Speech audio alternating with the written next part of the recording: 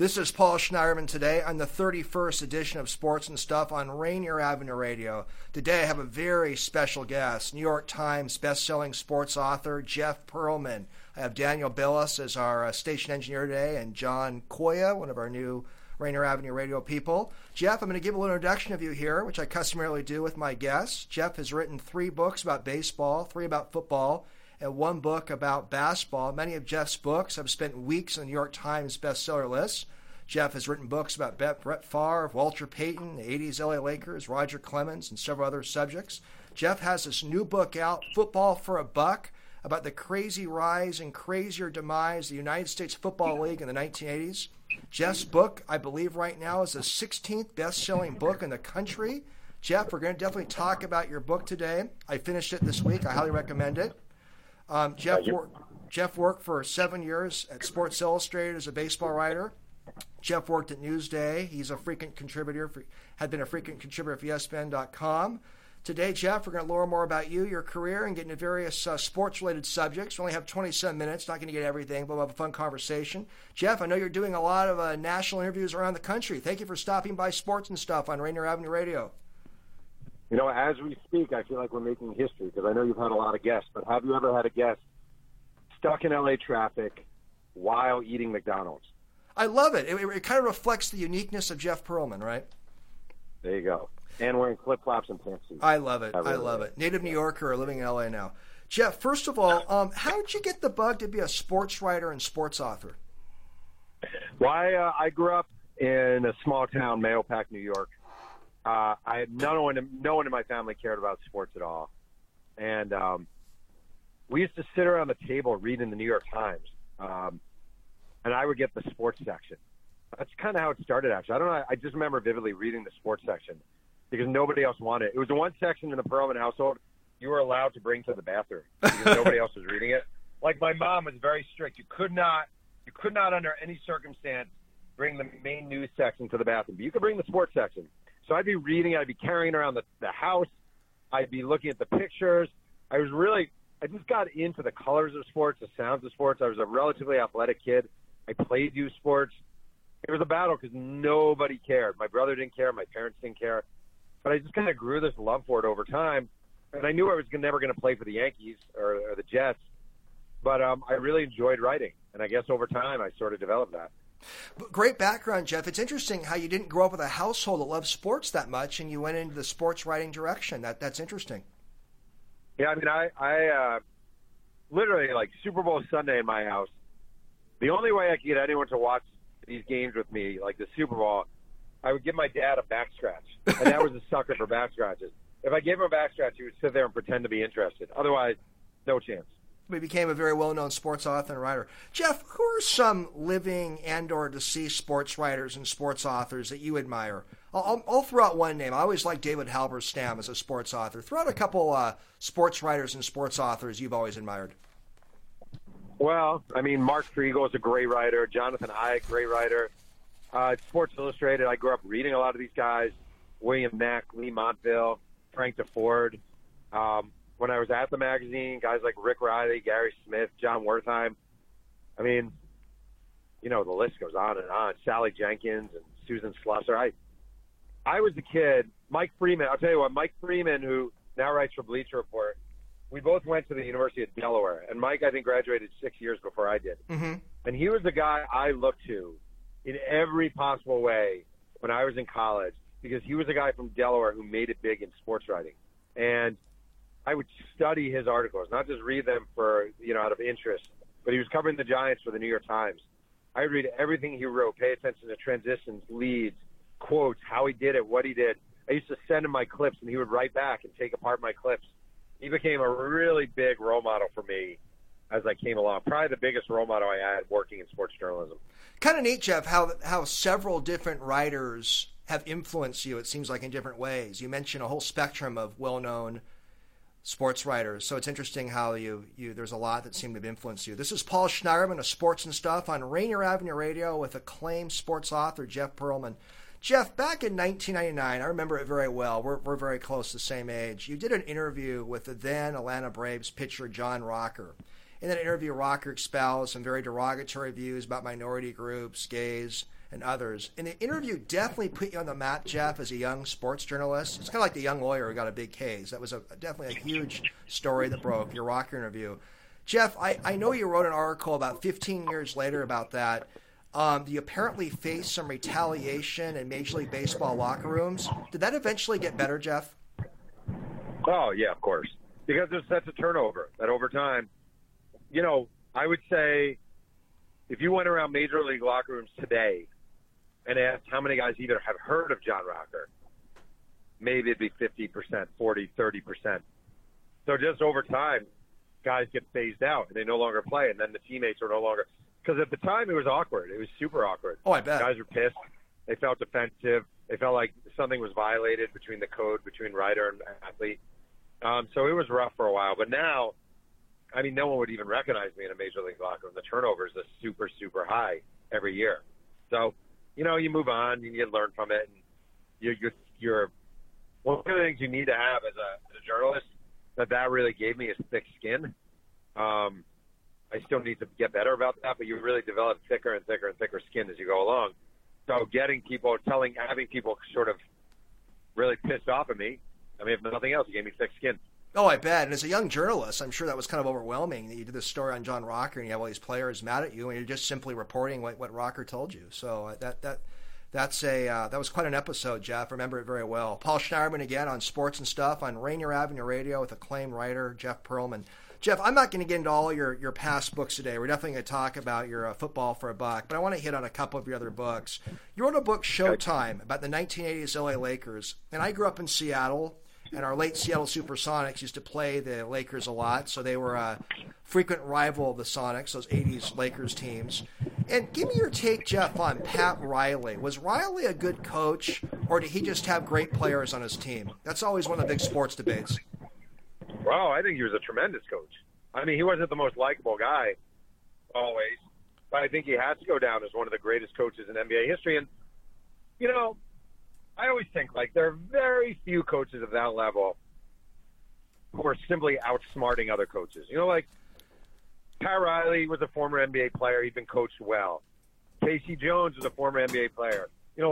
Guys like Hubie Brown and Stan Albeck and even later on Phil Jackson, all these guys know how to play basketball, and most of them know how to explain it. Riley was one of the best motivators of all time. He was a very good X's and O's coach, but he was a tremendous motivator of his players, and he was really into the psychology of coaching basketball and coaching sports. So I think he goes down as one of the – to me, he's right there with Phil Jackson and Red Auerbach on the holy trinity of great NBA coaches, where he was great with X's and O's, but what he did even better was he understood how to motivate such disparate personalities, from Kareem to Magic to Michael Cooper. Whoever you brought in, he was able to manage them. Phil Jackson was the exact same way. And Riley got 5 rings in the 1980s as a coach, so I'm not taking anything away from it all as a coach. I just heard that sentiment expressed over the years. Maybe Riley wasn't the greatest coach, just had great players, but you gave a great rebuttal to that, Jeff, to that thought. Or let me just say one more thing about it that I think really tells his greatness. This to me is the greatest testament to Pat Riley. He coaches the Lakers.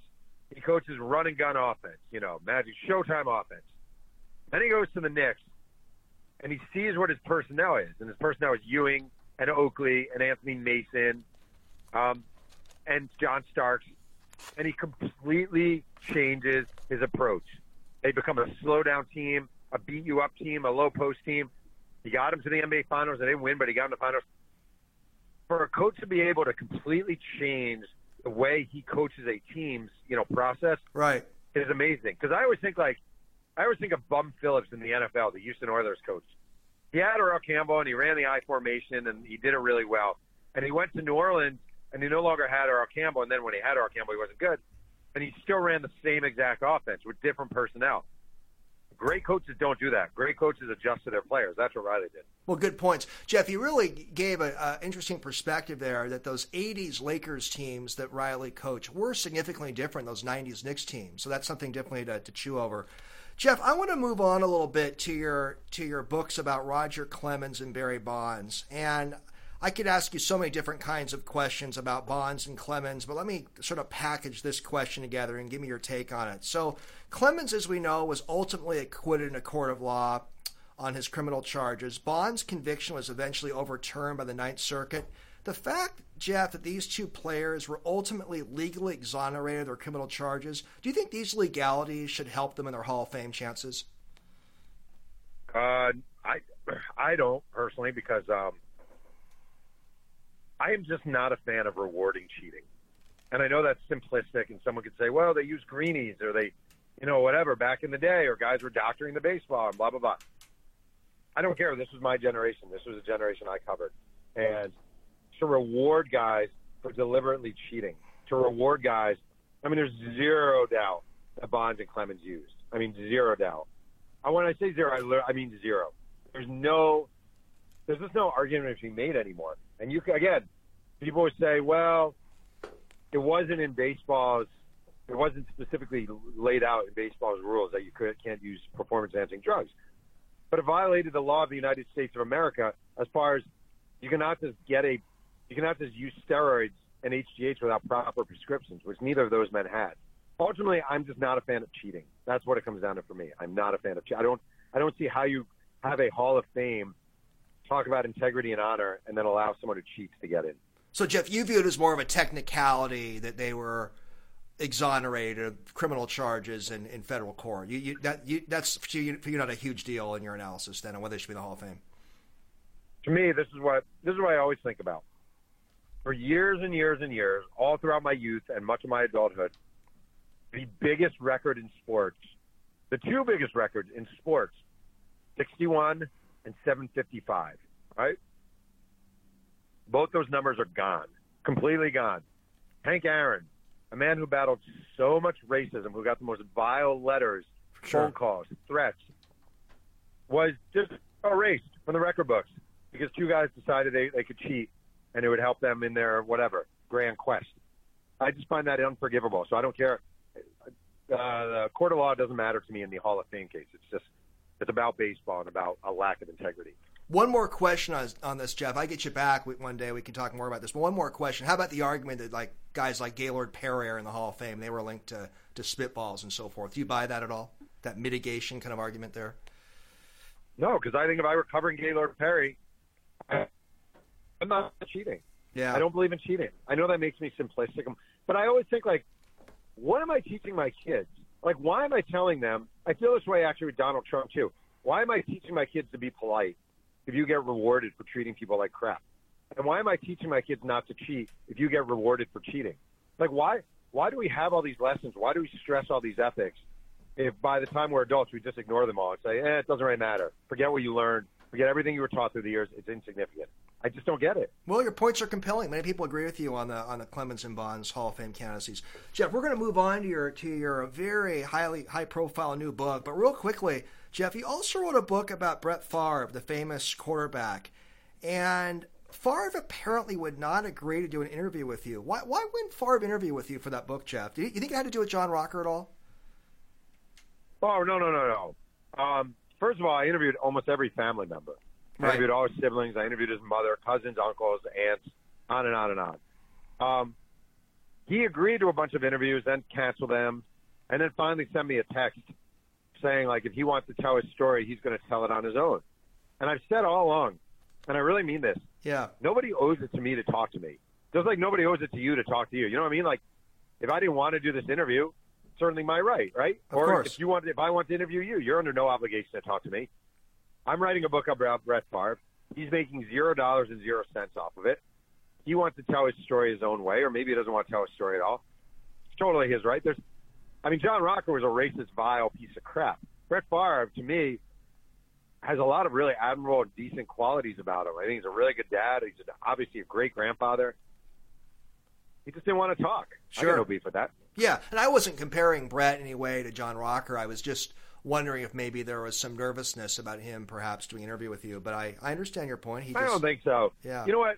So many years have passed since that Rocker thing was 20 years ago. And the truth of the matter is, the vast majority of athletes I've spoken to about Rocker over the years completely understand that if someone's going to go off to you on the record on a racist, xenophobic, homophobic rant, that's their fault, not yours. And you're a journalist, and they're speaking on the record. So yeah, I got some blowback at the time, but the vast majority of athletes I've known through the years, when they find out I wrote Rocker, they're just intrigued. I remember I was in the Mets clubhouse after that came out, and the clubhouse guy comes up to me and he's like, "Hey, Mike Piazza wants to talk to you." And I didn't know Mike Piazza, and I was like, "Really?" And I went over, and Piazza's like, "You're Jeff Pearlman?" And I'm like, "Yeah." He goes, "What was that guy thinking? Like, Right. What was he thinking?" So most guys are like that. I can't imagine Brett Favre would look back into history and say I wrote a John Rocker story and didn't talk for that. Yeah, no, it was just that's the fun thing with interviews. You can throw out ideas and get a of course. response. This is Paul Schneiderman of Sports and Stuff on Rainier Avenue Radio with New York Times bestselling sports author Jeff Pearlman. Jeff, we're going to move on to your new book, Football for a Buck. We got about maybe 11, 12 minutes left. We're going to focus on this book, on your book for the rest of the interview. So it's a terrific book. I read it this week. And, Jeff, one thing that surprised me, you mentioned this on Twitter, that you apparently had some trouble getting this now best-selling book published. Why would a sports book about the demise of the USFL, written by a well-known sports author with a focus on Donald Trump's role, our current president's role in the demise of the USFL, have trouble finding a publisher? I was just surprised by it. Tell us why you think you had some challenges getting the book going. I'll put it to you this way. I would say in America, people under the age of 35, 40, I'd say 7% have heard of the USFL. And that's tough. That's tough. The USFL came and went in a blink, and produced a lot of stars. It's a crazy, crazy, crazy story. But people don't remember it that well.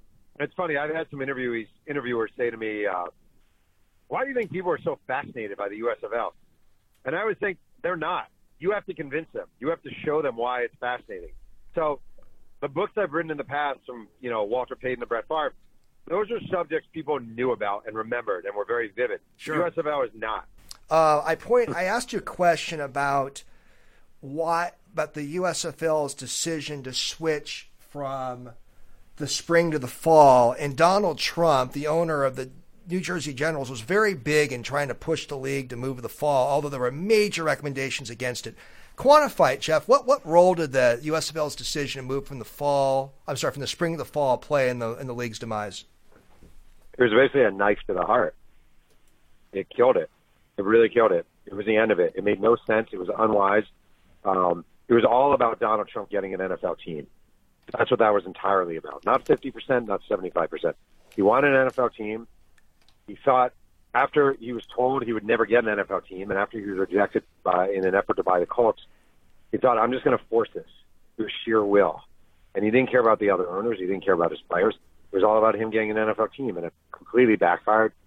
And that was the death. The original idea of the USFL, I always say, was a good idea, spring football, not going head-to-head, slow growth. It was a great idea.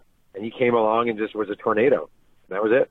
Paul Schneiderman of Sports and Stuff on Rainier Avenue Radio with acclaimed New York Times bestselling writer Jeff Pearlman, the author of this great new book, Football for a Buck. Has Trump formally denied it, Jeff? Has he ever admitted he was colluding to try to get an NFL team during the time he owned a USFL team? No, definitely not. I was just talking to Mike Tolan last night. Mike Tolan was the director of the 30 for 30 small potatoes. Yeah. And he got Trump. He was the last guy really to get Trump to talk about the USFL. And Trump insists he was good for the league. This is a delusion you see with him sometimes. He insists he was good for the league, and what he did for the league was great, and he put it on the map, and blah, blah, blah, blah, blah, blah.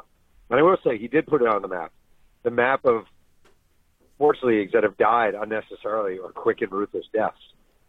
He'll never admit it. When's the last time you heard that guy, even if you like him, when's the last time you heard that guy actually say, yeah, I was wrong about that? Well, you're right. That was my bad. You're right, Jeff. The president's not the kind of person that ever admits he's wrong. Jeff, I was reading your book. I read every page of it. I really enjoyed it. That Trump really bullied other USFL owners. And some of that behavior we see right now with Trump's behavior as president. And, for example, he tried to get other USFL owners to pay for a signing of Doug Flutie. Why do you think, Jeff, so many USFL owners caved to him and capitulated to him? I mean, it's really a past his prologue kind of thing, if you think about it. I asked myself, I always thought when he got elected president recently, I thought, well, at least the Republican Party will stand up to him when they disagree. And they really haven't. He has a way.